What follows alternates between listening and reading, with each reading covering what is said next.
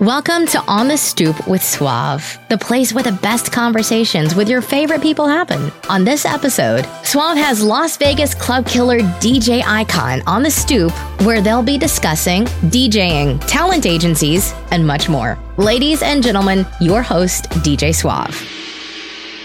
Ladies and gentlemen, welcome to On the Stoop with Suave.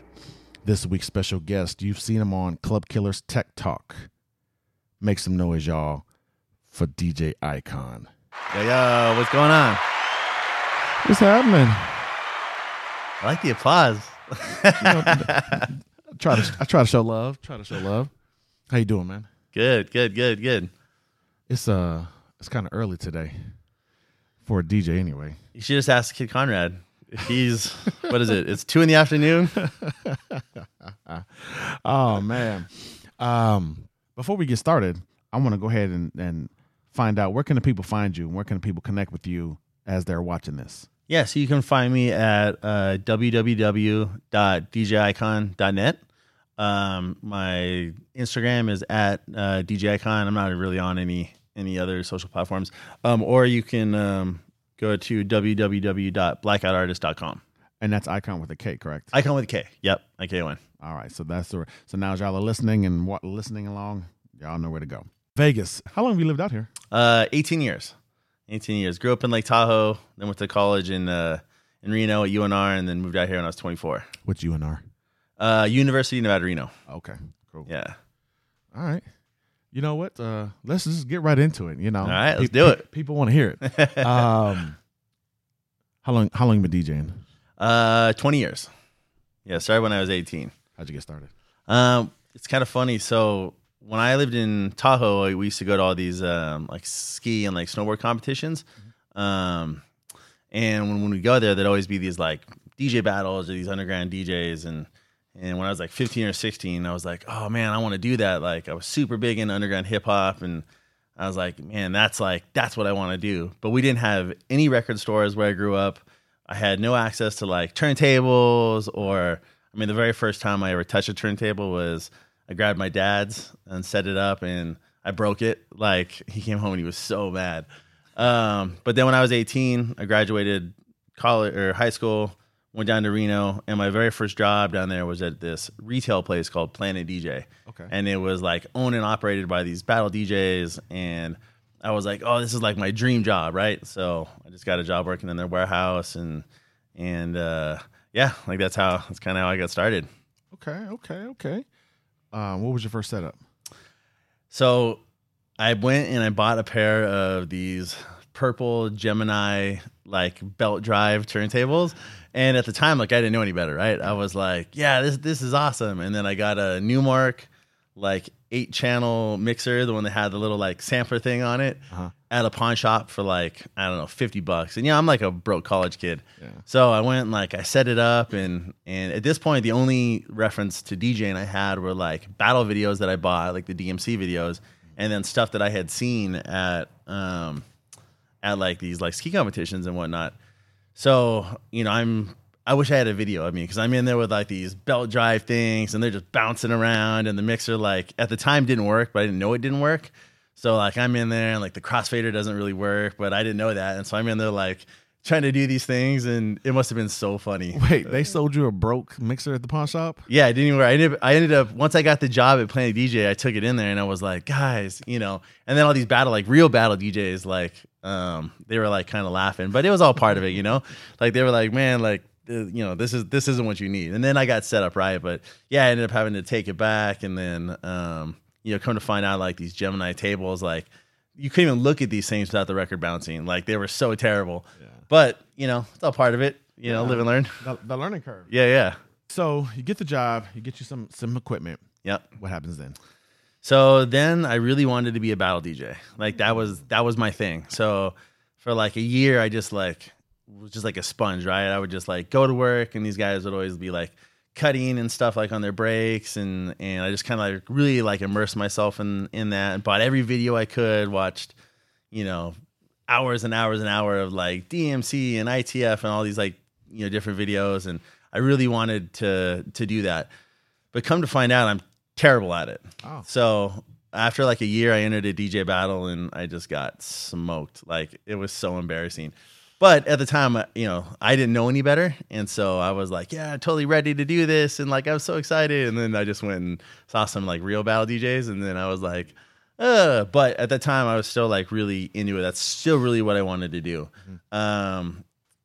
Kind of like the evolution of that was while I was in college, got asked to do some like house parties and that kind of thing. So started doing that, and then one of my friends worked for a frat, and he was like, "Hey, come DJ our frat party." So I did that, and then I just kind of kept like growing my reputation a little bit in Reno. And then the very first nightclub gig I ever did was this guy EJ, who was kind of he was like the biggest DJ in Reno. He contacted me and was like, "Hey man, come out. I want to see you play. I've been hearing about you, whatever." So I showed up to this nightclub and I was so excited, and he puts me on, and I literally played every big song.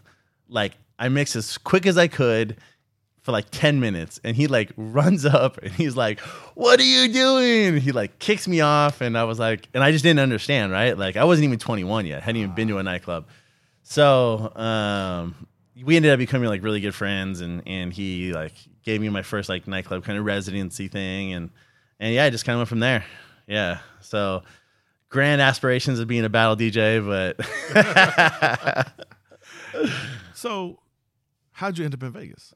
So while I was working in Reno, we started like the club I worked at with EJ. EJ went from like DJ to promoter.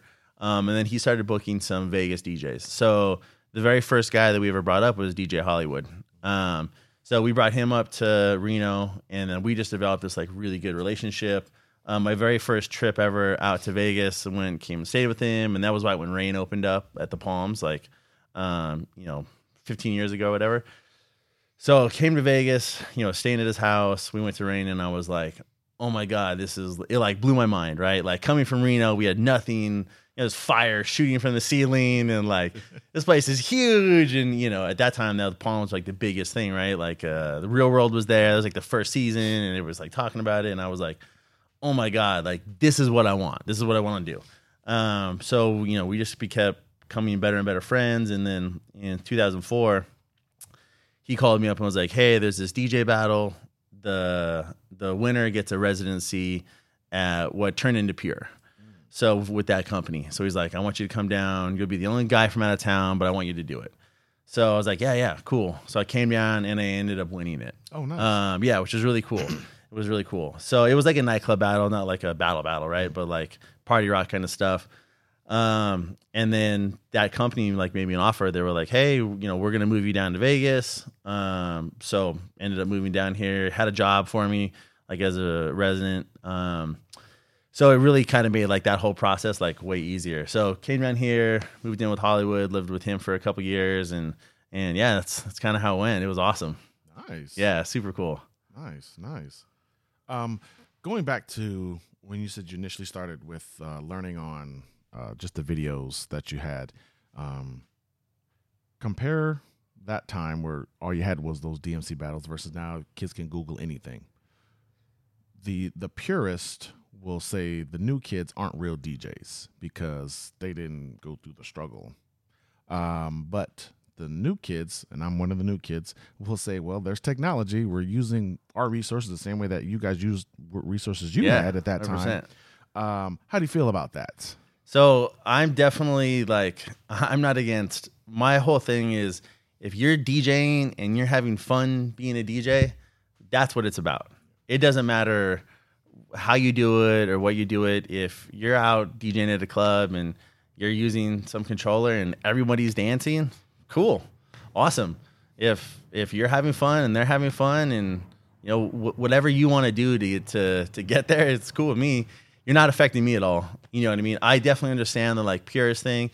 Yeah, it was like harder for me back in the day. We had to go to record stores and we had to do all these things, but the game was different, right? It was a totally different animal back in the day. Right. I don't knock anybody that's coming up now. I like you said, like it's the evolution of where it's going. So you can either fight that, but that's a losing battle, you know. And I like all the technology. I'm into it. I think it's given access to a lot more people, which has grown the industry.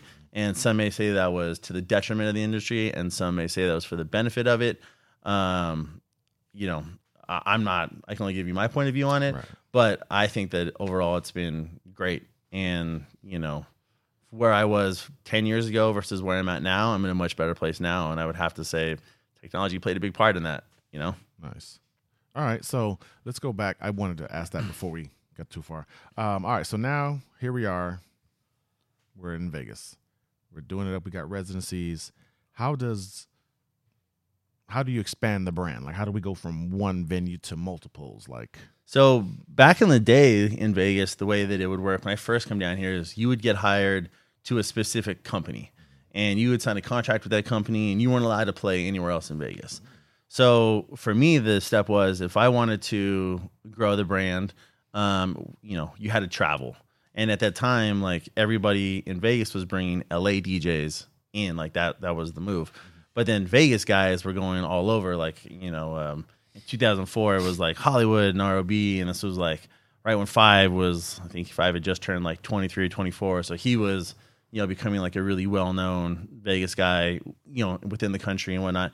And so I saw these guys playing a lot, like in Chicago and Miami and all these other spots. And so I realized, like, right then that, like, that was the move. I know I wanted to be a traveling DJ. Like, I'd go travel with these guys, and I was like super fun, right? Like, I'm young, we're seeing the country. I was like, man, this is awesome. So for me, it was like, you could grow within the company you were at in Vegas, or you could try to like make a move and go to a different company. But that was really hard because back then the contracts were pretty like ironclad. Like, you had like 6 month no competes, and so basically you were like, if you want to jump ship, you can't work in Vegas for 6 months. Wow. And that's like a big deal, right? Yeah. So, you know, the only thing to do was to try to go and travel. So I would just meet as many people as I could that came to Vegas, because lots of people were coming to Vegas, especially when Pure opened up, right? That was like kind of like a game changer for the whole DJ industry, right?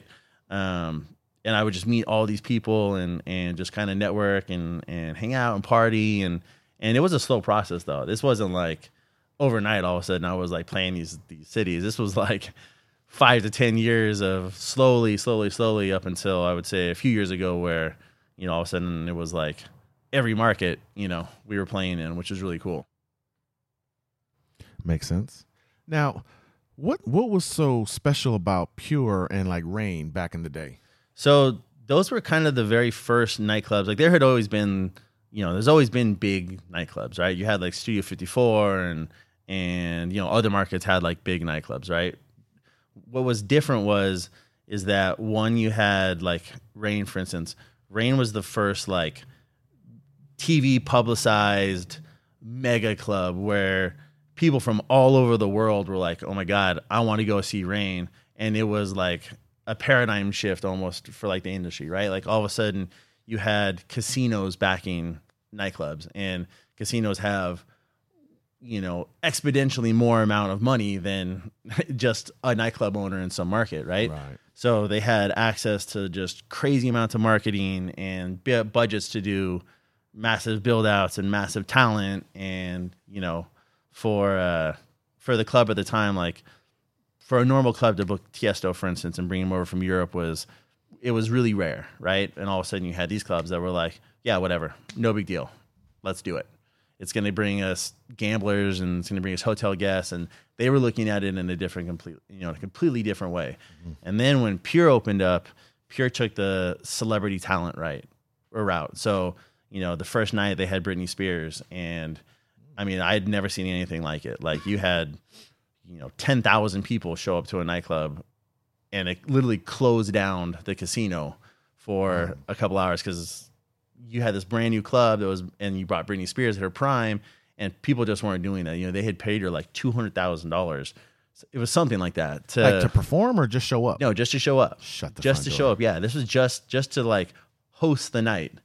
And, you know, at the time, like, that was completely unfathomable to other people. Like, how can you even recoup the cost? But they went into it with like, well, if we do Britney Spears tonight for 200, and let's say the club only makes 200, well, that's fine, because now everybody is going to want to come to this club moving forward, and it worked. So you had these like big celebrity DJs, and they weren't the first people to do bottle sales, but they were the first people to streamline the process, to make it super, super, where if you had the money, you wanted the real estate of the table, and they made the experience of it, like you wanted to do that. You were willing to spend the money. You were willing to go get 10 of your friends to all pitch in $200 because you wanted a table to go see that. Right. And that just kind of opened the doors for other casinos to see what was going on, and other, your Tao groups and these other places to come in and take that same model and, refine it. And it was crazy. It was just a big shift in like the whole way the nightclub industry worked. Wow. Okay. So now let's fast forward a little bit. You're in your first contract, but you're not with that agency, that company anymore. No. Different. Now you're within somebody. Now, was there with your current agency and that, was there steps in between? So when you mean agency, you mean like Blackout? Yeah. So the Blackout wasn't even there yet. So this was just just me kind of by myself. And so basically what happened was I had signed like a deal with Pure Group. Pure Group got bought out by a different company that effectively terminated my contract. And then I kind of found myself in this like gray area where like the new company hadn't asked me to like re-sign a contract. And I was like, cool. And then at that time, like the Palms had built their second tower, and they were opening up this club called Moon and Playboy Club. Right. So the music director over there is this guy named ROB, and he was like, hey, I want to bring you on for some shifts. And I was like, yeah, let's do it. They didn't ask me to sign a contract, and neither did this other company. So I kind of found myself in this position where I was no longer under contract, and I was just kind of flying under the radar. I wasn't doing the like super, super crazy Saturday night primetime shifts. So I didn't have a lot of eyes on me. Gotcha. And I was, everybody was telling me like, that's the best place to be in. They were like, yo man, like you're in a perfect spot. No one's really like paying attention. Not that they're not paying attention to you, but nobody's coming into the office on Monday and being like, yo, why isn't Icon under a contract? And so I was like, okay, cool. So I was just able to kind of like work myself into like 3 or 4 different like management groups and work like 1 or 2 shifts a week or a month or whatever. And I was able to fill my calendar that way. And that gave me a ton more contacts. And it was at that time that we kind of like started going down the path of Blackout. Okay. And I had worked for a company called Light Group. They're the ones that own like Light Nightclub and Hayes and whatnot. One of the marketing directors there for this pool, Bear, is named Klika Moquin, and she's the owner of Blackout now. So, I contacted her and I was like, hey, I really want to start this agency. What do you think about running it? And originally it was me, her, and DJ Karma. We were like the 3 people that started it. And she was like, yeah, she's like, I'm all about it. And at this time, like Scam had become like a really big thing for open format. Like everybody wanted to be on Scam, and it was like Vice and, all these guys. And it was like a huge thing. So we were like, there's definitely some like credit there to having an agency. Let's start it. And then it just kind of one thing led to another. And then, and then 8 years later now, Blackout's like a pretty cool agency. It's definitely one of the best ones, I think. Well, it is the best, but I think you're a little bit biased. Yeah. So now we're Blackout. We're in Vegas 20 years. Yeah. What keeps you DJing? So, a few things. One, it's my job. Obviously, I have a family. So supporting my family is obviously like a really big thing. But DJing is my passion. It's always been my passion. I love DJing. I love the DJ culture. The friends that I've made, the relationships that I've made being a DJ. I've got to see the world over a couple times now from DJing. And the longer that I've been a DJ, and the more first it was like I looked up to a bunch of guys, and then I kind of was at this spot where it was like I wouldn't say like I was a mentor to other people, but I would kind of like I wasn't necessarily like asking other guys for advice anymore, right? I was like at this level, and I was having a lot of fun. And then now I've kind of developed into more of a mentor role for the next generation, and I have a lot of friends that I meet with all the time, and that's been really that's really kept me like engaged in the community, because I really find that I love it. Like I love that mentor role that I've kind of, and then obviously doing stuff with like Club Killers and whatnot, like that keeps me really engaged in the community, and have like a lot of really fun projects that I get to work on, and I think things like that are really what keep me involved with it. Nice. All right, let's play a game. I love games. All right. The Game of Thrones?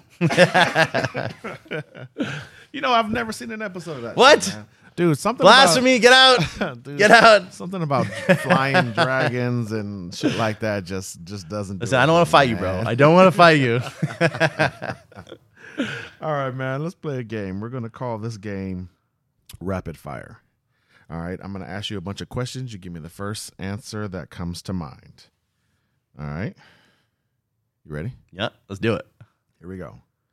Describe yourself in 3 words. Funny, approachable, and oh man, I don't know what the third one is. I guess nice. I guess I don't know. Everybody says I'm a nice guy. So if you could have any superpowers, what would they be? Oh, you know what? We talk about this all the time. So I would have always said flight, but then my friend, she's like, no, teleportation would be the best, because you could just teleport wherever you want it instantly instead of having to fly there. And I was like, you know what? I like that. So I'm gonna say teleportation. Nice. That does make sense. If your life was a movie, what would it be called? Boogie Nights. No, I'm just kidding. Man, it's not a bad title though. Yeah. Your favorite sneaker of all time? Oh, the Cause, or the Jordan 1s. One of those two. Yeah. Okay. What's something you wish you were really good at? Ooh, scratching. Super easy. No matter how much I practice. Actually, I used to say bee juggling. I can scratch a little bit, but bee juggling, the concept, no matter after 20 years, it just mystifies me. Outside of just you like super basic things, I just like I watch some of these guys. I'm like, what are you doing right now? I don't understand. I don't know how much I Google this. It just doesn't work. All right. If your name was an icon, what would it be? Oh, that's a good question.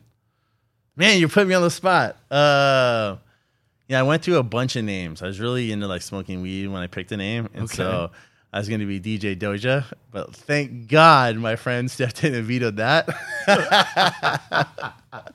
because that's such a terrible name. Oh man, I don't know.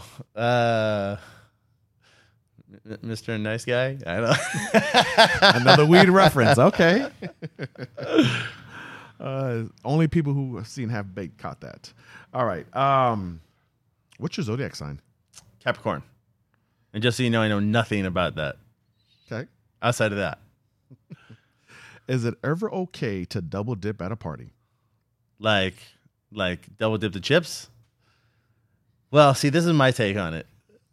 I think it's okay if you dip one side and then you turn it around and you can dip the clean side. I'm okay with that. But if it enters your mouth, no. All right.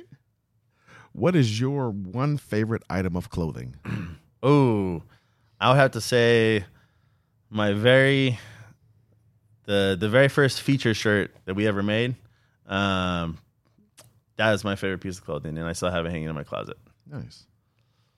The worst job you've ever had? Oh, I have 2 worst jobs that are equally as terrible. I was a loader for UPS, which is when you go in and they load the trucks, and I don't know what people think happens, but you basically go in this super hot, nasty warehouse, and packages come down this conveyor belt, and it's you and another person, and you have to load the packages as fast as you can, and you have to like scan each one to make sure it's going to the right destination, load it in a certain way, and you got these like warehouse managers that come through and like they just like yell at you like faster, faster, faster, and it's like the hardest work you can possibly imagine, and you work in like 6-hour shifts, and it's so brutal. Damn. that was that. And then I built fences for a summer in Reno, and that was a terrible job because the ground is super rocky. And so you're just sitting there like basically just with a sledgehammer, just chiseling Beating rocks. day after day after day. That was the worst job ever. Toilet paper roll, up or down? Up. I don't even know what that means, but I'm gonna say up. We pull it from the up or I don't know. Oh, down. I'm a downer. Gotcha. I'm a downer. All right. The last song you Shazammed. Oh man, that's a tough one. I don't use Shazam very often. Probably. I usually bust out Shazam when I'm at like some like really ghetto parties and I see some songs working and I'm like, I have no idea what this is. So I'll Shazam it. And I used to have an iWatch and you could have Shazam on your watch. And so because you don't want to be that guy at the party that's like looking around. So I'd like do it on my watch. Probably some ghetto song that was hot for a week and then that'd be it. Yeah. All right. Your favorite city to DJ outside of Vegas? Ooh, that's a good one. So I've had a few cities that like I've had great relationships with like over the years. Seattle was the first city that like I like really developed like I would say somewhat of like a following up there, and I spent years going up there and I just loved the people up there and it was super fun. Chicago for sure. San Diego is another one. And yeah, I'd probably say those ones. Oh, Boston too. I love Boston. Boston's so fun, and I just love the city. It's like I'm a huge history buff, and oh man, I love Boston. I actually just got back from Boston. It's expensive as fuck. Yes, like it's probably the second most expensive city I've traveled to outside of San Francisco. And funny you said history. I was pissed. I'm from Charleston, South Carolina. We preserve all our historic shit. And I just went to Philly for the Red Bull 3 style. And they did a decent job of preserving stuff. And then I go to Boston and I'm like, this is it? Like, y'all built around the whole thing. And it's like... It's definitely not the same as like when you go to Philly and they have... It's definitely... but I really like the city. Oh, San Francisco is another one. I had to put it first on the list. Spent years in San Francisco and it's just such a cool city. All right, here we go. Texting or talking? Oh, I'm a talker, for sure. For sure. To the detriment of all my friends, I'm a talker. Fill in the blank. Ariana Grande is... Smoking hot. Coffee or energy drinks? Oh, coffee all the way. I hate energy drinks, but I drink a couple cups of coffee a day. Nice. Your favorite Kardashian? Ooh, that's a tough one. I've met Rob, Khloe, Courtney, and Kim, and I've like a few times. Khloe and Courtney were some of the nicest people I've met. Like they were so cool, and I actually got to spend a little bit of time with Courtney and Khloe, and like they were just so awesome. Like so awesome. My interaction with Kim was like pretty brief, and she seemed really nice. Like she was really cool. Mm-hmm. Rob, like this was like years ago, when he was like doing like a lot of like nightclub dates and whatnot, and so I did a bunch of things with him, and he was also super super cool. Like, but I would probably, if I had to just pick one, it'd probably be Khloe. She was just so cool, so much fun, and we had like just a great time. Maybe it's a blackout thing because Conrad said the same thing. Yeah, she's so cool, so cool. Okay. Is it wrong for vegetarians to eat animal crackers? No. If you died and God said you can take one CD to heaven to listen to for life, what CD do you take? Pulp Fiction soundtrack, maybe. Guardians of the Galaxy Volume 1 soundtrack, maybe. My favorite hip hop album is Rakim, the 18th Letter. So maybe that, or Tribe's first album. Man, that's a tough one. Probably the Pulp Fiction soundtrack if I had to just pick one. Pulp Fiction soundtrack. Yeah. All right. Turntables or CDJs? Well, I love turntables. I use CDJs now, but that was more of a result of a couple years ago when they stopped making turntables. A lot of the clubs I played at, you couldn't use, like, it wasn't even an option to use turntables. So they were like, all we have are CDJs and, these big DJ booths built on this like big bass cabinets and whatnot. Like it wasn't even an option. Now that the Phase controllers have come out, I would definitely. I mean, I love record CDJs. Turntables. I'd much rather use turntables. And now that the Phase controllers are out, I think that's going to open up for a lot of the venues to be like, oh, cool. Now the bass isn't an issue, whatnot. So turntables, if I could, but realistically, it's like never an option for me. Gotcha. All right. Last one. What word starts with the letter F and ends with the letters UCK? Fuck. I was trying to think of something smart to say, but I couldn't go with it. I mean, I was thinking fire truck, but okay. Fire truck. All right, y'all. There you have it. All right, man. Let's talk about Club Killers. All right. How'd you get involved with these guys? So it was kind of like a funny process. So Alex, the owner of Club Killers, Alex Dreams, he came to it's Jewel now, but what was Hayes back in the day. He came there, and he came with one of our friends and kind of walked up to the booth and introduced himself, and we just ended up hanging out all night, like drinking at the bar, and like we just like hit it off. And at the time, that was like right when Club Killers first started. But he was doing these parties called House of Dreams in LA, and they were like these really big events. So I knew who he was, and I knew like kind of what he was doing. So he kind of gave me a free account, and I was like, yeah, this is awesome. And then we just kind of stayed in touch, really. So I would say that was like 5 or 6 years ago. And then like 3 or 4 years ago, he kind of started doing some like, Club Killers started reaching out to other DJs, and the brand was kind of getting bigger, and they moved to Vegas. And then I came down and visited him here. And then, he was like, hey, if you have any ideas for stuff that you want to do, let me know. And at that time I was like, yeah, if there's anything I can do to like further my DJ career, like I'm all about it. Right. So we just kind of kept kicking ideas around, and I did a few like things, for the brand, and he would help, market it and whatnot.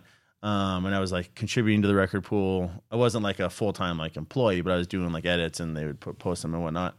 And then like 3 or 4 years ago, he approached me to do the first episode On the Road. Okay. So he was like, hey, we want to do this documentary on what it's like to, not be Tiesto, but to be a traveling DJ, and like, what does that actually look like when you're not in private jets and all these kind of things.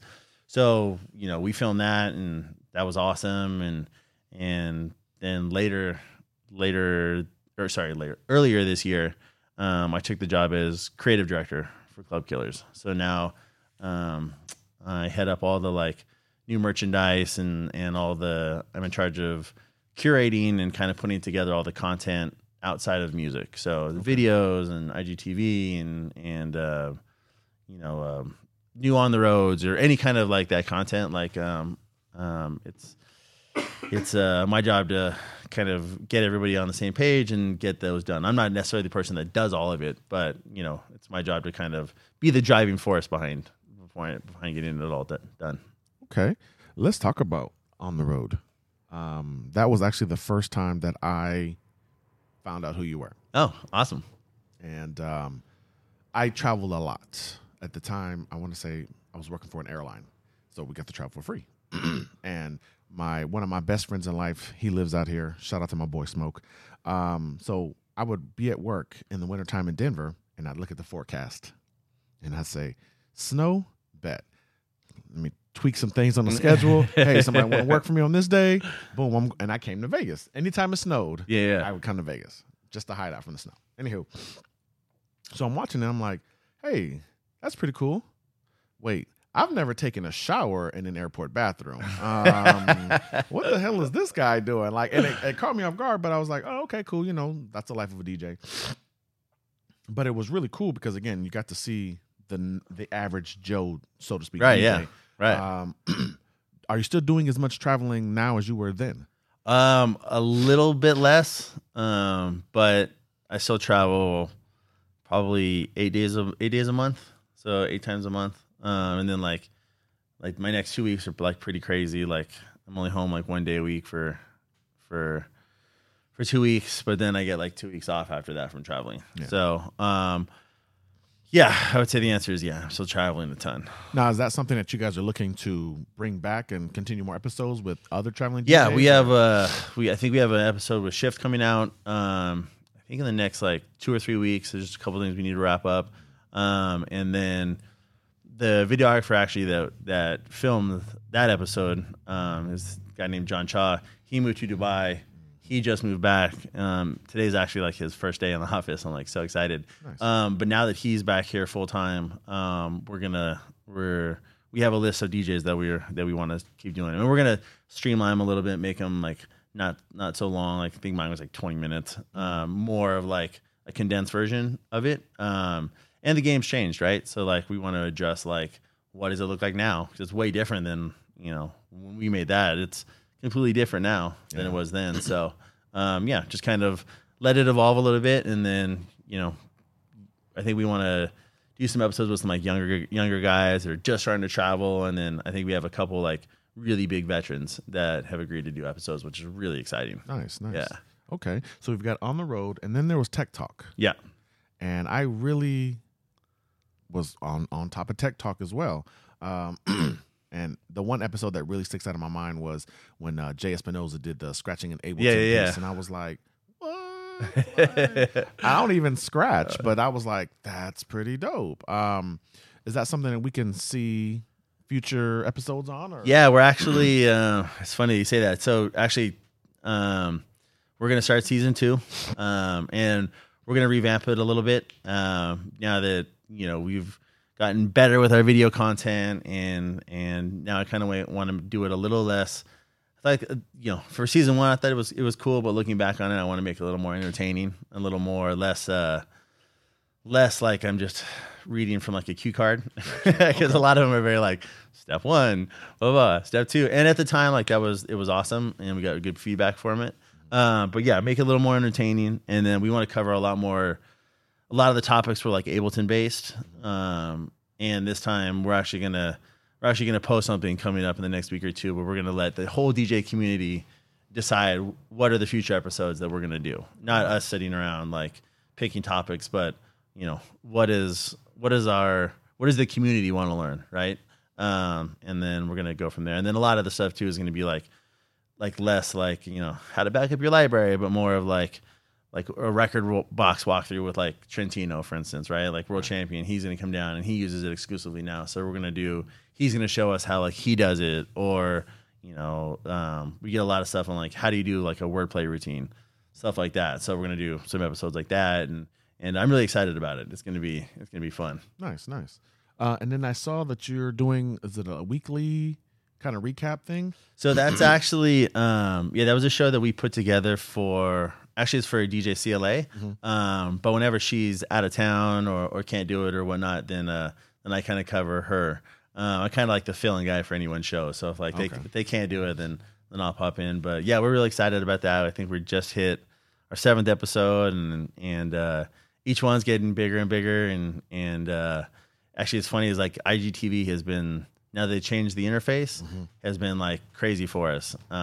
It's like by far like our biggest platform, which is like crazy. Yeah, we just did a test video one day just to see how it would work, and it was like 5 times the amount of views that we would get on like a normal post. It was crazy. Yeah, so that's been really exciting for us. Well, and it's crazy because when I first started seeing these things getting longer, not just necessarily you guys' videos, but just in general, I think I was so used to that 60 seconds that when it said keep watching, I was like, hell no, you didn't say it in the first 60 seconds. And then as I started seeing it more, I was like, well, let me hit keep watching. And I was like, oh, well, damn, I missed these 2 minutes and they were just as good as the first minute. Yeah. So I was like, that's what's up. Yeah, it's cool. And then, Instagram is a pretty interesting company right now, as far as they're really trying to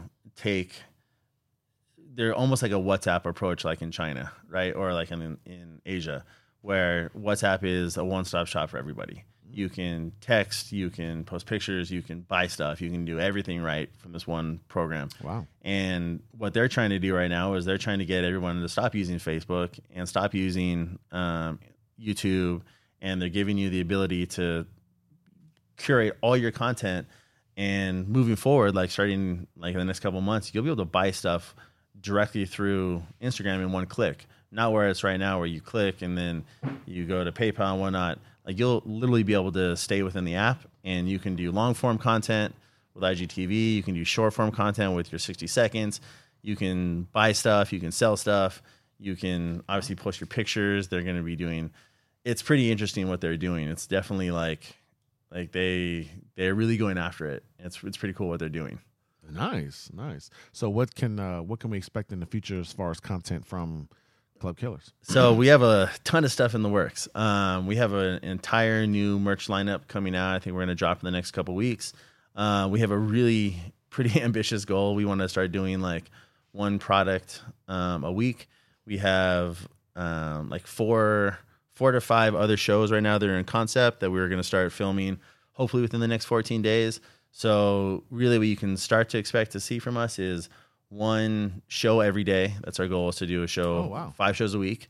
And then on top of that, we really want to be focusing on like building that DJ community and having Club Killers not just be a resource for music, but be a really good resource for information for DJs. So you'll be able to get, music, industry news, music news, product, unboxes, and as well as like reaching out to other like people in the community to we want to give access to as much information as possible through the most amount of sources that we can moving forward. So yeah, I'm really excited about it. We have like a ton of like really fun like stuff in the works. Nice. I think that's actually pretty cool because I didn't. This is gonna sound really shitty, and I'll probably end up taking this part out. But I used to always log into Club Killers and go right to music and get what I needed. And one day I loaded it and got distracted or something. Something popped up on the screen, and I turned and looked at it. And then I scrolled. I was like, "Oh shit, what's all this?" Because I never. I mean, right? Yeah. In my mind, no, totally. Yeah. I was there to get my music, and I was like, "Oh, they got this, and I'm like, "Oh, that's pretty cool." And I was surprised at how much good information was there. Yeah. So now, before I log in, I'll just kind of scroll up and be like, "Okay, I seen all this. Cool." Yeah. That's pretty cool. Yeah, we have a warboard in the back, and it's just full of all these just really cool ideas that and we're really trying to encourage like the DJ community to reach out to us directly to tell us what information they want, not just from Tech Talk, but from anything, right? Like, I had someone contact me the other day and were like, "Hey, I really want to start doing my own like YouTube vlogs, but I don't know anything about cameras, so I'm gonna do a whole thing on what's the best camera for someone," and that's like totally random, right? But that's something that like that's something that I get a lot is like those kind of things, and that's not content that we're seeing on other platforms, specifically geared towards, DJs and whatnot. So that's the kind of stuff that we want to be doing is like how could we help you build your brand start to finish, and really just help you get out there and be the best you can be. And that's actually a really good video because or a good idea for a video, when I started, of course I did what everybody does. I looked at,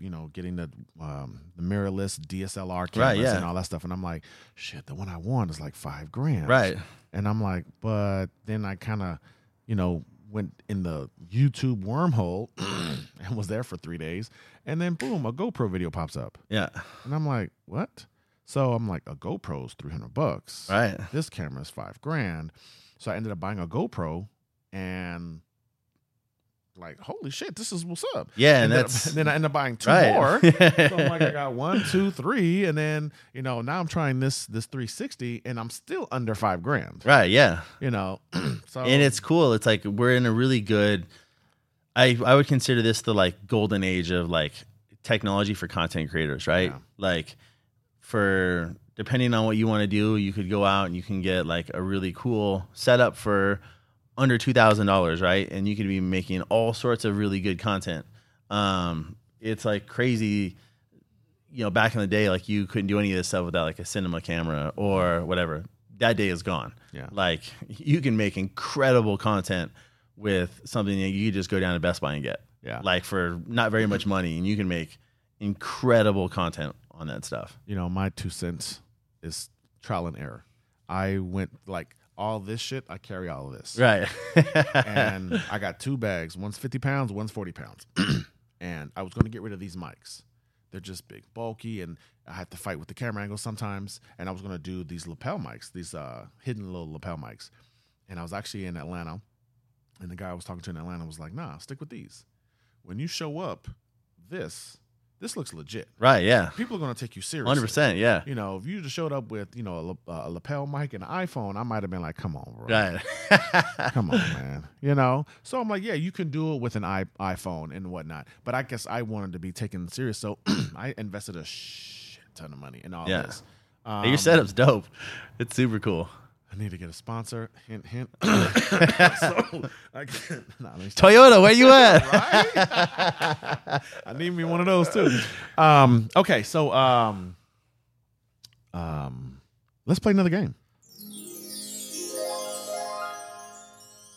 Have you ever played Two Truths and a Lie? No, and I didn't know what that was. I was laughing. I was like, and I didn't want to ask DeVille. All right, so what Two Truths and a Lie is basically, you're going to tell me three things. Okay. Two of them are going to be true. One of them is going to be a lie. Okay. I have to guess which one is the lie. Okay. That's it. All right. Anything I want? Anything you want. Okay. Two truths. Okay. Well, you don't tell me which one it is. I have to guess which one Yeah, is yeah, the yeah. lie. Okay, yeah. So I just tell you three things, right? Yeah. Okay. I have 4 kids. Okay. Mariah Carey won't let you look at her or speak to her of any kind if she hosts a night at a nightclub. My name is Aaron White. All right. I've heard some crazy stories about Mariah and her being diva-ish. So I'm gonna say that one's true. I failed to ask you your government name before we started this interview, so now I'm on the fence. Like, is that it, or is it the 4 kids? I know you have kids, and I'm like, hold on, I stalked them on Instagram. I assume that because I know I have kids, but I doubt you know how many. Aaron White's a pretty ridiculous name for a 6'4" white guy. Yeah. Well, I stalked you a little bit on Instagram, and I just saw a boy and a girl. So I'm gonna say that the kids is the lie because you only have 2 instead of 4. Yep, you got it. Got it. Yeah, I'm a winner. Okay, you got 2 kids. Yep. Boy, girl. Boy, girl, Olivia and Xander. How old are they? Yeah, 2 and 5. Nice. Yeah. Crazy age. Which one's older? Xander.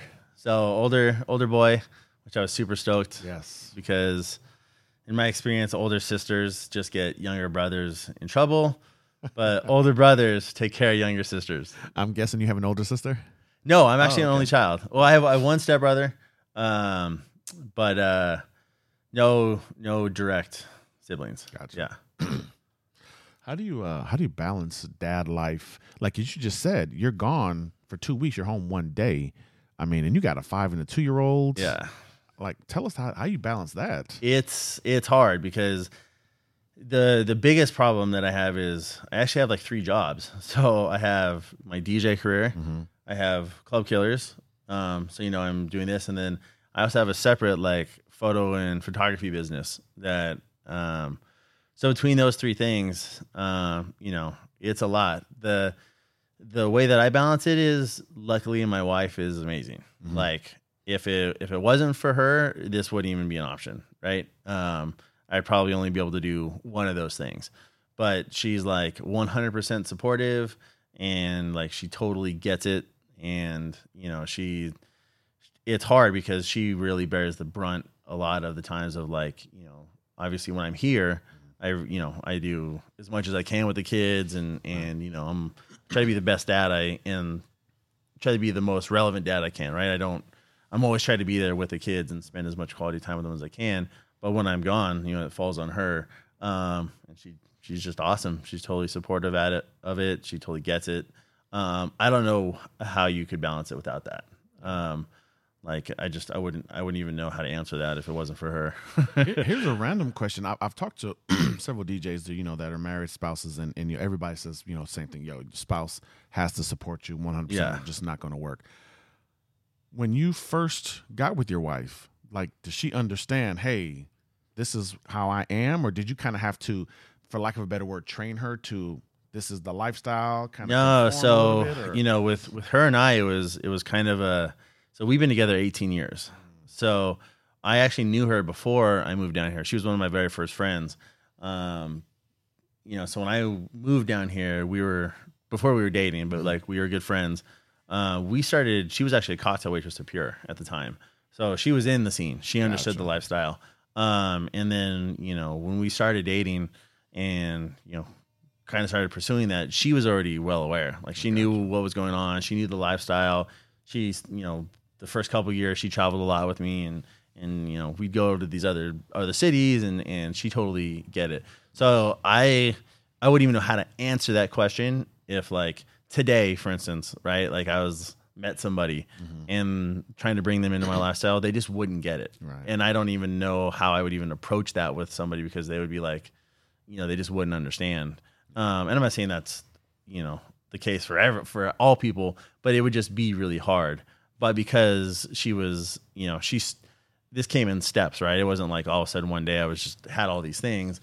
This came in steps and we were together a long time before we had kids. So, that helped a lot. Nice. Yeah.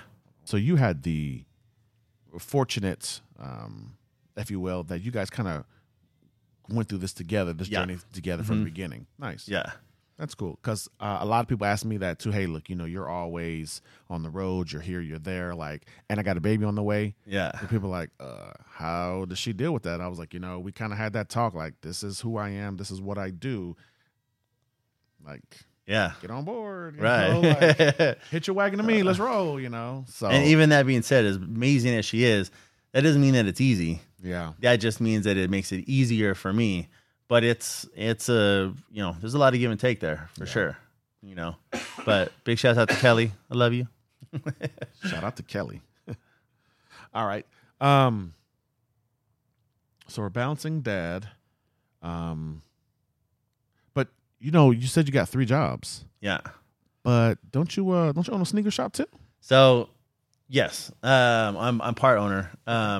We actually at the beginning of this year, we opened a new location inside the Wynn Casino, which was like crazy big. At that point, like me and my partners kind of sat down and it was either we had this like all in kind of conversation, right? It was like the company is growing super fast. There's crazy amount of like expansion going on. And it kind of came to this point where it was either I had to basically decide that I wanted to do that full time, and that was gonna be my only job, or not. And to be honest, like I love shoes, and it's been awesome owning Feature and being a part of that, but it's not my passion. And that business is kind of at it's kind of at a point where it's kind of evolving into like specialized labor, right? Like people that they're bringing on board specialize in what they're doing, and they've been doing it, and they're experts in their field. I'm not an expert in any field of sneakers. Gotcha. So it made it really easy for me to take a step back. I'm still involved in like major decisions, but as far as like day to day and whatnot, I don't have any. I'm not involved in those, and that's fine. That's totally cool. Yeah. Which was like it was an awesome scenario. So yeah. it took a little something off your plate. It did, and I'm still super involved. But like I said, as far as like going down there every day and all those kind of things, like that's not where I'm going. And what's the name of the shop? Feature Sneaker Boutique. You can find them. It's www.feature.com or at FeatureLV is on Instagram. There you go. Make sure y'all go there. Let's transition from the sneaker shop back to the DJ booth. All right. One of the things I like to ask every DJ that I talk to, because everybody has different experiences, they've seen different things, and I love asking this question because I put out most of the content in the podcast for the people to see, but there's some that doesn't get out. But I always like to ask, what's the craziest thing you've seen in the booth and from the booth? So in the booth, I would say the craziest thing.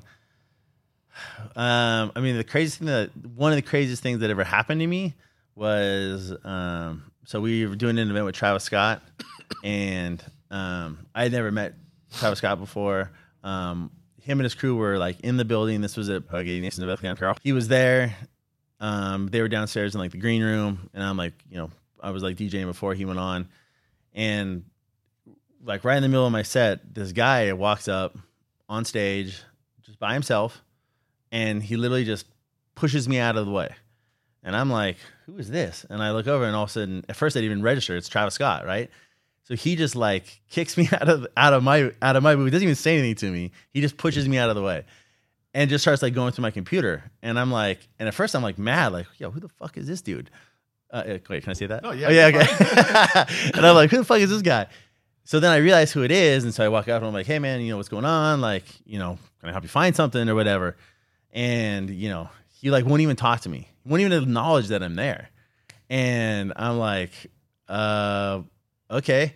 So like 2 minutes later, like some more of his people from his entourage like come up on stage.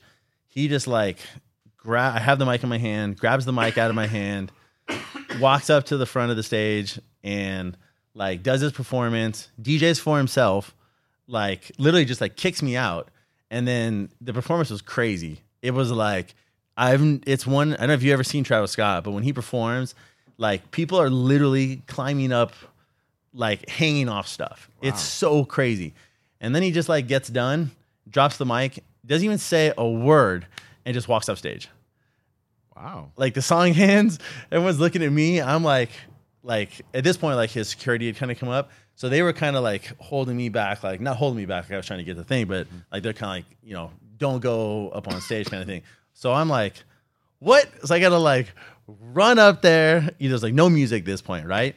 I had to like run up there, find a song, start the song. Like it was crazy. Like I'd never seen anything like it before. I'd never had an artist do anything like that before, except for Mariah Carey, who you can't talk to or look to. It was just such a like a unique, like I didn't even know what to like say or do, or like, do I get mad at him? Do I not get mad at him? I mean, I've seen like crazy things like stuff that like girls have done or artists have come in and like done crazy things, but I feel like that's all stuff you can see on TMZ. I feel like that's like a pretty like unique situation, and Chase B wasn't with him, so it wasn't like his DJ wasn't there. It was just such an odd like I mean, and he literally like pushed me out of the way, like to the point where I was like, yo, I'm gonna tee off on this guy, and this Travis Scott, and I was like, and I just felt like it just felt so funny, and I felt like the hired help, you know what I mean? Like I was like so beneath him. I don't know, it was funny, but like that was pretty interesting for sure. All right, so then what's the craziest thing you've seen from the booth into the crowd? From the booth into the crowd, I mean, I've seen girls get totally naked before, which is crazy.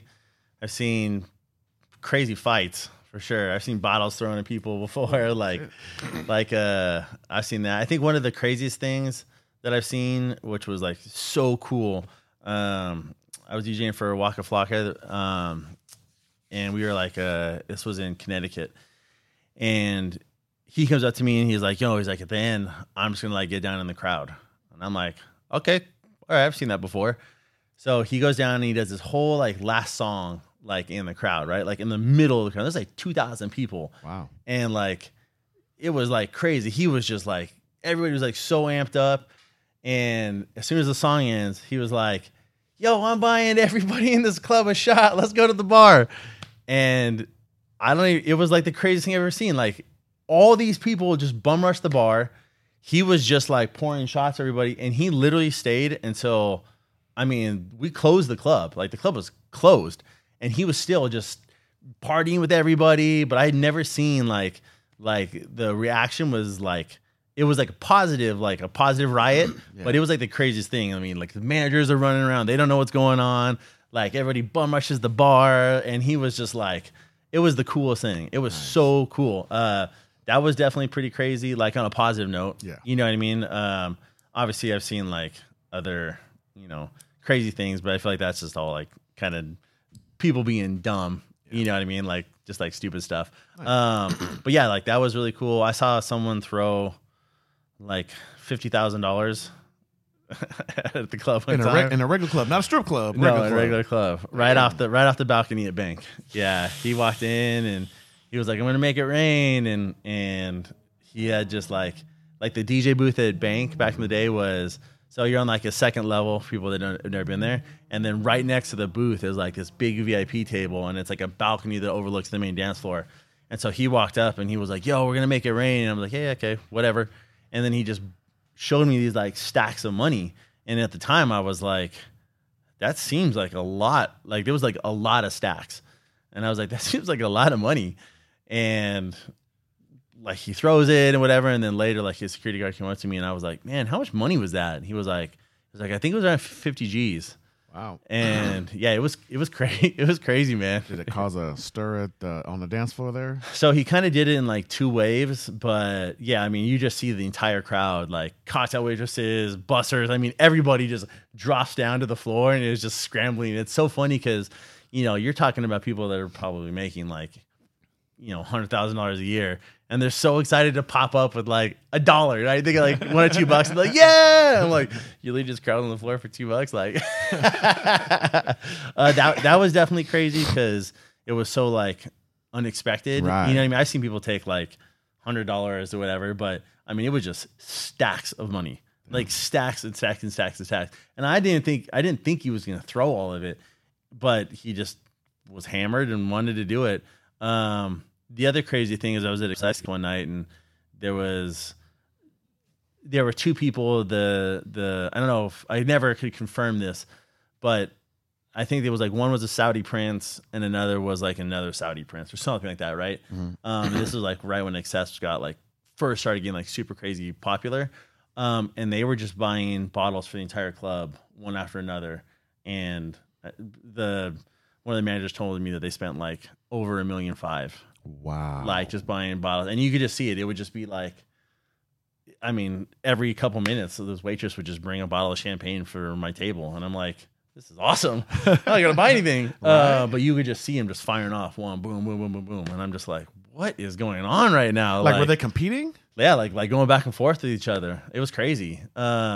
That from just like a silliness standpoint, is pretty crazy to see that. Like that was definitely like, because you know, like we're standing in the booth, and I'm just like, yo, this is crazy, like crazy. That's definitely like pretty crazy. Now, for sure. And not to throw shade at Mariah, but I gotta hear what's up with this. Can't look, can't talk. This is such an awesome story. So, when the Palms first opened the second tower and they had Moon Nightclub, they did Mariah Carey's birthday, and I got the DJ for it. So right before, you know, she gets there, her manager and security guard walk up, and they're like, all right, here's the DJ booth, and right next to the DJ booth is where they're going to put her.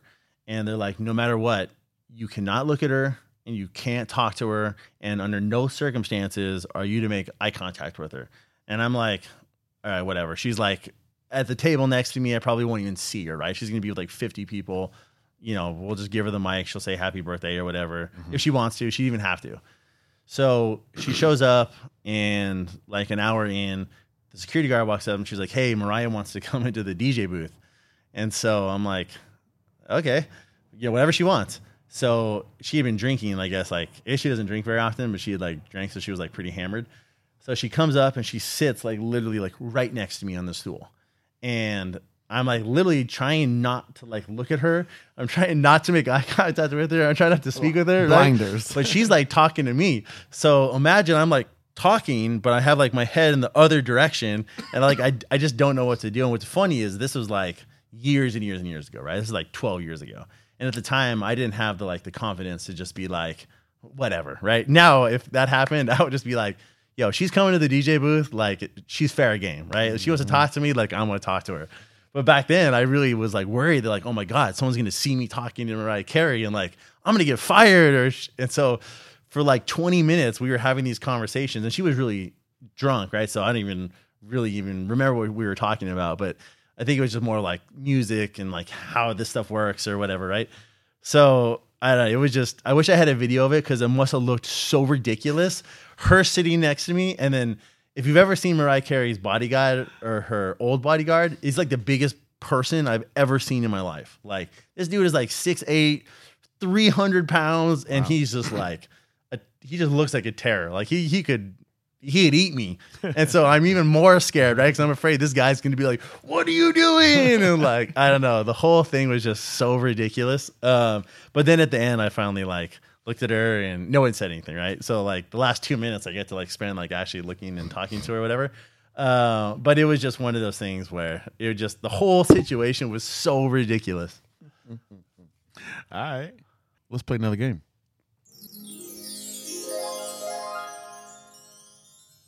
If I weren't a DJ, I'd be... Probably like a videographer of some kind. I am super passionate about like photo and video stuff. So if I wasn't a DJ, I'd definitely be doing that. Or something creative. I'm super creative. I can't stand like if I'm not creative, like I'm terrible at doing anything not creative. Okay. Like I would not be an accountant. And I took accounting 1 and accounting 2. I couldn't be one either. So, well, let's talk about that. What do you use to edit your videos? So I used to use Final Cut, and I actually about 2 years ago switched from Mac to PC, not for DJing, but for video editing stuff. At that time, I was using Premiere and After Effects and whatnot. And then last year, I switched over to DaVinci Resolve. Because I was color grading with it. It's like a Hollywood level like color grade thing, and then they actually added on the last like 2 updates ago, they added like video editing into it, and it's really super optimized like Final Cut. So if you ever use Final Cut is super fast, right? Render times, everything's super fast. That's how DaVinci Resolve is for PCs. It's ultra fast, and it's a super cool interface, and so I use that now, and it has After Effects built into it. It's a program called Fusion, so it's like kind of like a one-stop shop for me. Mm-hmm. So I use that to do my videos, but I still do use After Effects and Premiere Pro because that's kind of like the industry standard. So if I'm working with somebody else, I'll use those. And I went to school for them, so I'm like super comfortable with all the programs. Yeah. And what's your go-to camera? That's a funny question. Right now, it's the Canon EOS R, the new mirrorless system. But over the last year, I had Sony's. I had the A7S2s, which are great. Then I went to the A7 IIIs. Then I got rid of those, and I went to the Fuji X-T3s. Got rid of those. I had Panasonic GH5 and GHSs. I tried the Panasonic full-frame cameras, the S1 and S1Rs that came out. But I've settled on each time I would get a new camera system, there was like a specific reason why I wanted to do it. But over the last year, I really like kind of slimmed down I really know exactly what I'm looking for now. And the EOS R just fits the bill the most for photo and video. If I was doing just video, I'd probably get like a Blackmagic 4K. But because I'm doing photo, the Canon EOS R is awesome for doing both. Interesting, because I wanted the Sony A7 III. That's my $5,000 camera. Yeah, they're incredible. They're incredible cameras. They're especially for doing if you're doing like nightclubs and you're in low light. The autofocus is incredible. If you want to take pictures, they're incredible picture cameras. But for me, like having an articulating screen, which if you don't know what that is, that means that the screen folds out and can face you. Mm-hmm. That's a super big deal for me right now. And Canon has by far the best autofocus system for face detection for video. Their dual pixel autofocus Sony is really good and Fuji is really good, but it's just not on par with what you can do with Canon. So that's why I settled. And you can output, if I ever need to do a high-end commercial, I can output, in really high codecs to an external recorder. So it still has the option to do if somebody hired me to do a commercial, I can do that. But it's the best hybrid system that I found. So in upcoming tech talks or whatnot, this is something that we can kind of expect to hear about. Yeah, I actually haven't sold my Sony or my Fuji systems specifically because we're gonna do a head-to-head with John Cha, the video guy. He uses all Panasonics. So here we have GoPros, my Canons, Club Killers owns a different Sony, a A6400. Mm-hmm. So we're going to do a head-to-head comparison, best content creation camera, and we're going to do every single one of those cameras. Nice. Yeah, so it'll be super good. So let's talk about Blackout Artists for just a moment. You were co-founder Yes. Yep. And then what happened? So basically, started it and it was like going great. We built up this cool roster.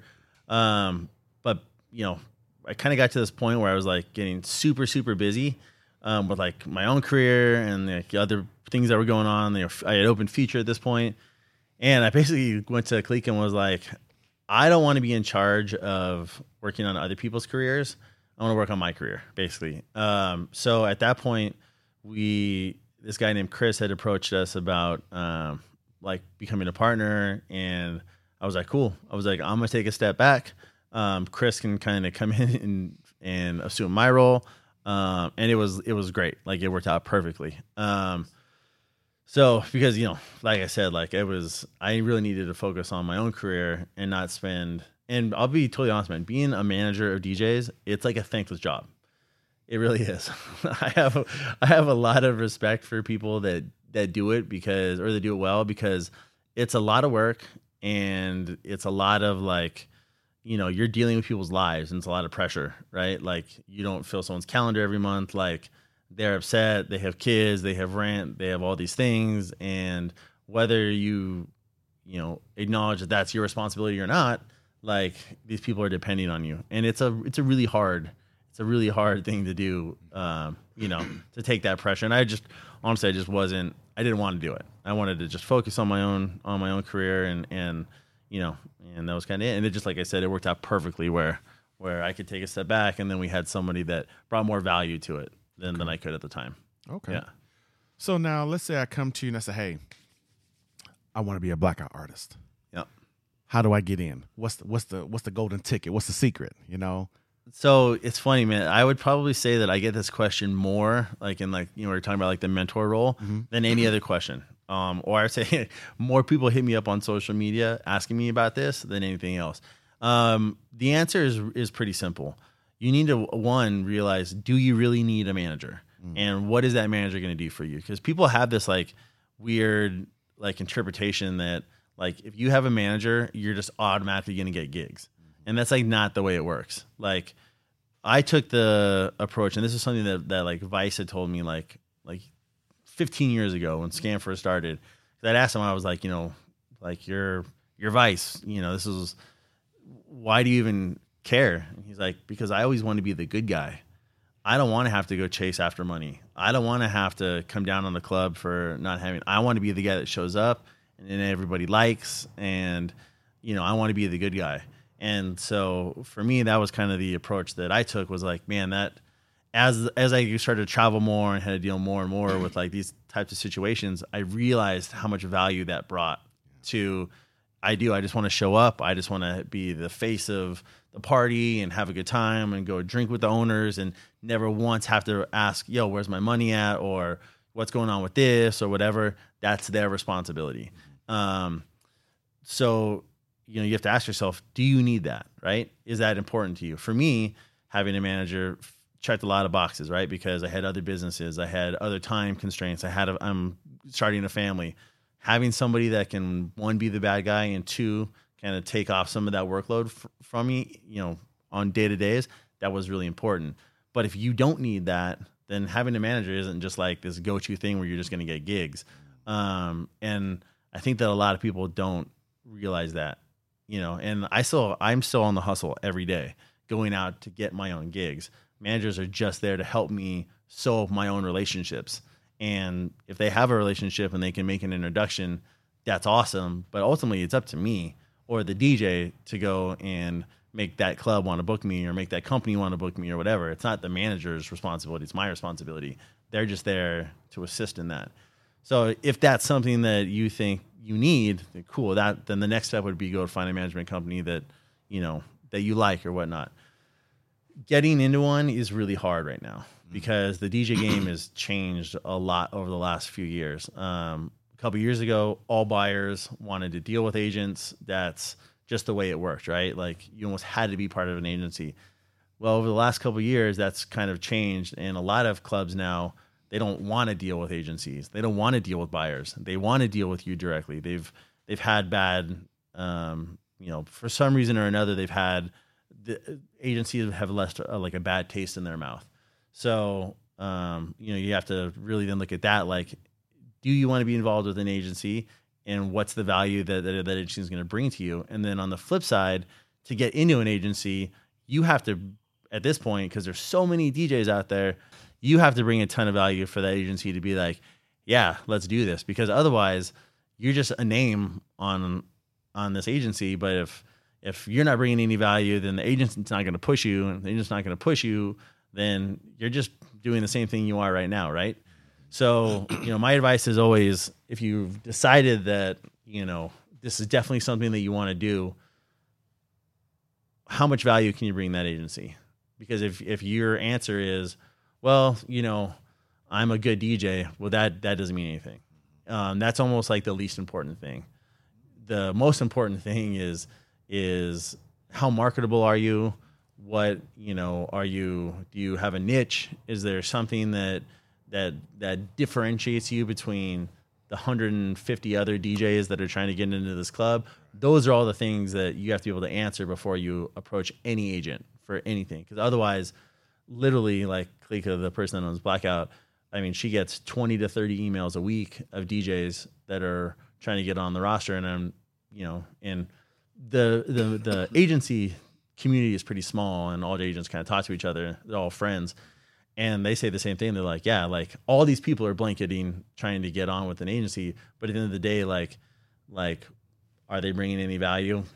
Probably not. They're just another DJ.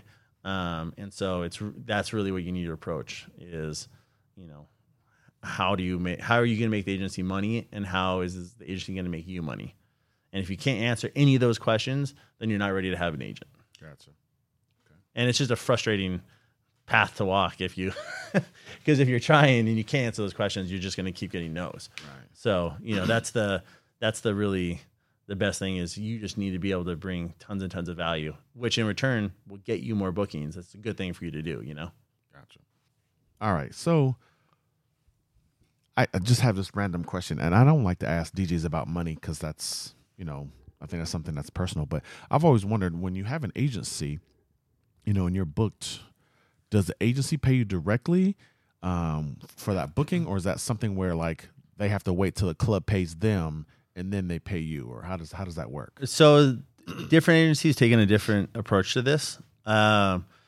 If a club contacts an agency, and let's take like Blackout, for instance, like they contacted, and Blackout has never had a dealing with this specific club or venue, then in order to even book the DJ, they have to do the deposit, right? And then once you've built like a track record of like paying everybody on time and like good events and these kind of things, then you can get some leeway as far as like if you're a promoter and you have to wait till the venue get paid, then they can start working like those kind of deals in place. Sometimes like I'll show up and the gig or the venue will give me money, and then I'll just pay. I'll just give that check to Klika or Blackout, and then they pay me back. Sometimes I just give them a commission, like they'll pay me cash or whatever. But it's typically we don't get paid until the agency gets paid. Gotcha. So they're not like fronting. It's in some cases, like I said, if it's like a venue that like we've worked a ton with, and for some reason like they didn't get the check out or whatever, on that case, then sometimes the agency will just like pay you, right, instead of having to wait for a long time. Gotcha. But for the most part, it's you don't get paid until the agency gets paid. Makes sense. Yeah. Okay. What are some of the pros and cons of having an agency versus not having one? So that's a really good question. I would say that the pros of having an agency are, it allows you the time to just work on promoting your DJ brand, right?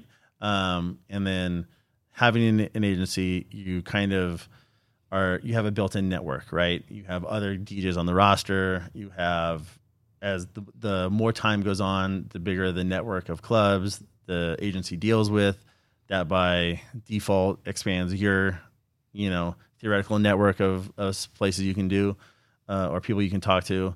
Those are some of the big pluses. All the menial tasks of like sending invoices, tracking down your money, doing all that kind of stuff. They take care of that at the end of the year for taxes. That's another big thing. I get one 1099 from from Blackout and just give it to my accountant, and it makes it super easy versus having to actually approach it from like I do with my other businesses, right? Where it's just a totally different situation. Gotcha. The negatives of having an agency, well, you have to pay commission, and you have to pay commission on everything that you do. So whether it's my contact, Blackout's contact, Scam's contact, wherever that lead came from, it doesn't matter. You're paying commission on that. So let me make sure I understand this. So let's say you get yourself a gig at, the hookah spot up the street here. Yep. Whatever, and they're going to pay you $500. You still have to pay. I'm just using random $500, but you still have to pay a commission to that, even though you went to the hookah spot. Yeah. Got your own gig. Yeah. The whole nine. Yeah. Okay. So that's something that's hard for a lot of like new people, or especially people that have like, one of my friends who's from the East Coast is like a pretty big DJ out there. Like he's really big, and he was looking at, signing on to an agency. And then at the end he decided not to, because he was simply like, the return that I'm going to get on having an agency versus the commission that I'm going to make, one doesn't outweigh the other. So for me, it doesn't make sense. Right. So he decided not to go down the path of an agency. And a lot of people out there do great without an agency. Having an agency isn't like the only way to be successful. Right. It can be an easier way to be successful, but I always told everybody, an agent or an agency is just a tool in your arsenal, and how you use that tool is completely up to you. So if you think that having an agency is a great tool to use, by all means, it can be great. Well, now if I was calling a venue, to say, hey, I'm DJ Suave, I like to DJ here, versus, hey, my name is Kelly and I'm calling from such and such agency on behalf of DJ Suave who wants to DJ there. Doesn't one just have a better ring to it than the other? Sometimes it can, and normally, like, the just hitting people up like randomly it's hard for me to speak on, because it's not something I've like really done a lot. You know what I mean? Normally, like, if I know that there's going to be like a buyer somewhere, I'll go and I'll introduce myself and we'll hang out all night and we'll build a rapport. And then usually my process would be like, build a rapport, send them some funny messages on Instagram, get their number. I won't even talk to them about a gig for probably the first month. Gotcha. I'm just befriending them and solidifying that relationship and sending them funny pictures. And if they have kids, I'm sending them pictures of my kids. If they're into football and it's Monday Night Football, I'm sending them a thing like, oh man, your team's going to get smoked or whatever. Just building that rapport of what they're into, specifically so that I want them to come to me with like, yo man, we want to get you out here. Or another approach is, once that rapport is built, then I'll go to Klika or Blackout and be like, hey, me and Joe are super tight now. Let's hit him up about a date. And then it comes from like a very genuine spot, right? Because we are legitimately friends. And at this point, like, I want to go visit this guy, like, or this girl, like, we're friends. Like, like it's awesome. Like, I want to go visit them. They want me to come visit them. We have this good relationship. That's kind of like, but as far as like, you're right, it is. And typically, like, if you're a buyer or you open a new club, you're really familiar with Scam, Blackout, Rich Group, White Label. You're familiar with all these different agencies.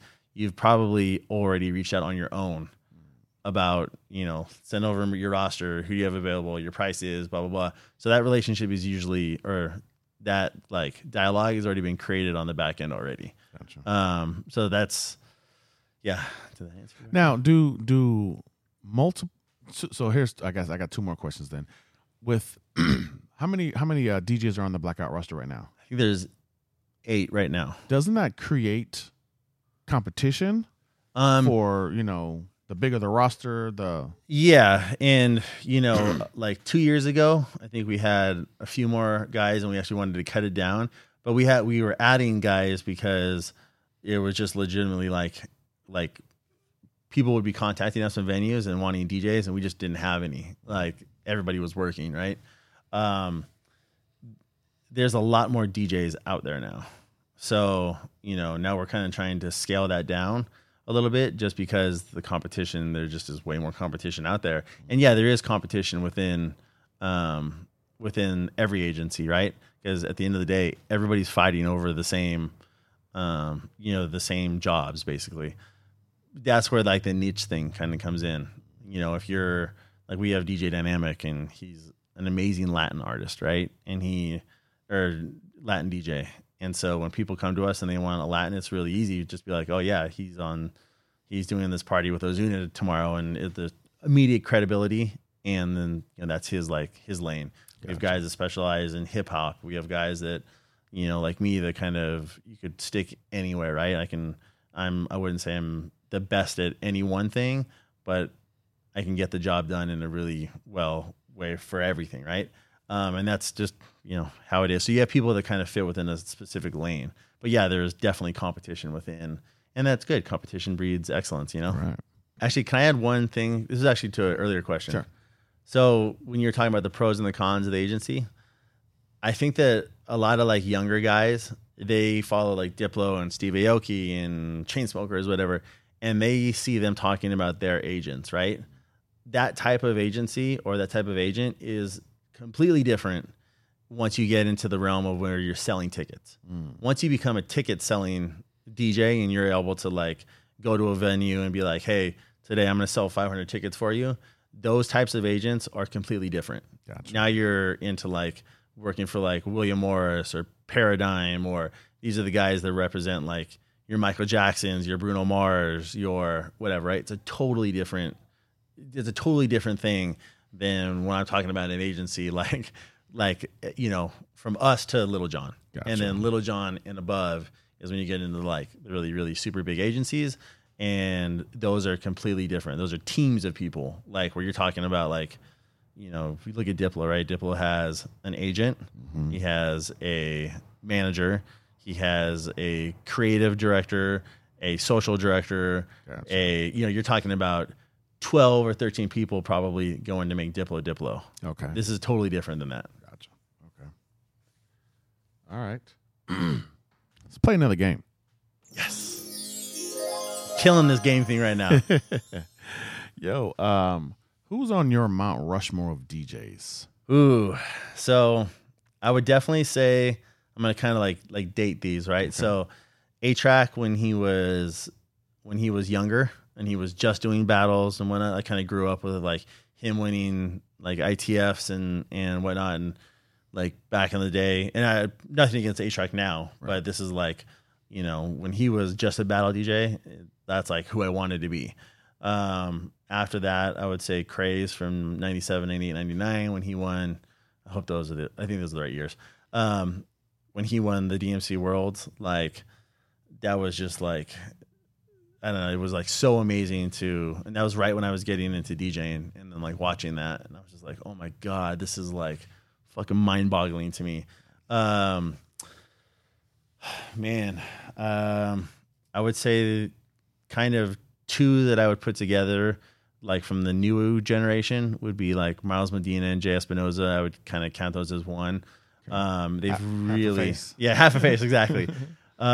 They've really like taken the like all the tools that millennials possess, social media, technology. They've really taken it and they've run with it, and they are incredibly talented.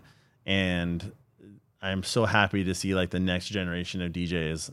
Like, I'm so glad that they're spearheading that, because I just think that it's amazing what those guys are doing.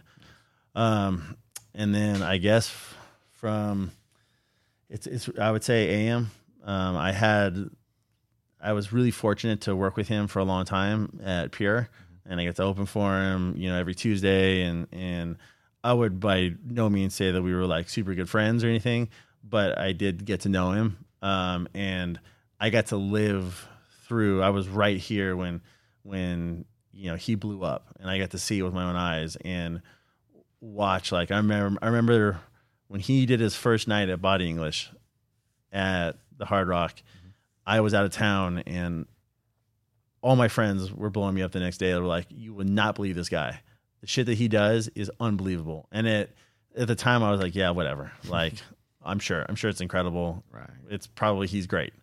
Then I went and I saw it, and I actually went into the DJ booth and I asked him, I'm like, "Can I just stand back here? I just want to check it out." He was super cool, and it was just like me and I think his manager at the time, and I just stood there and watched him for like 2 hours, and I had never seen wordplay like that before, and I had never seen a DJ in a nightclub setting that just wasn't playing current music. That was actually going all over the place and getting a reaction from it. I had seen other people do it, but it wasn't, you didn't get a reaction from it. It was almost like kind of like not cool, right? Mm-hmm. And then he came on and he was doing crazy scratch routines and wordplay routines, and he was covering 50 different genres of music, and he would straight up look at you and be like, you know what? I feel like this crowd needs to get a little more aggressive. And then he would do like some like crazy rock shit or play like Rage or whatever. And I'm like, you're playing fucking Rage Against the Machine in a nightclub? To me, it was like, I couldn't even believe what he was doing.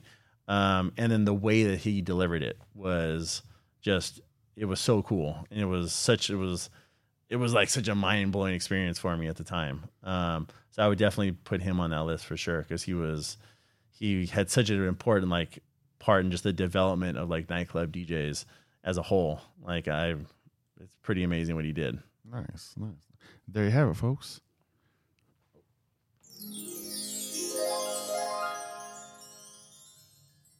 All right. I want to ask you, because you do travel and I travel a lot, I always like to ask people, some good travel tips. Oh, yeah. I gave my number one travel tip recently that sparked controversy. I told everybody to start carrying a Modium AD. That's awesome.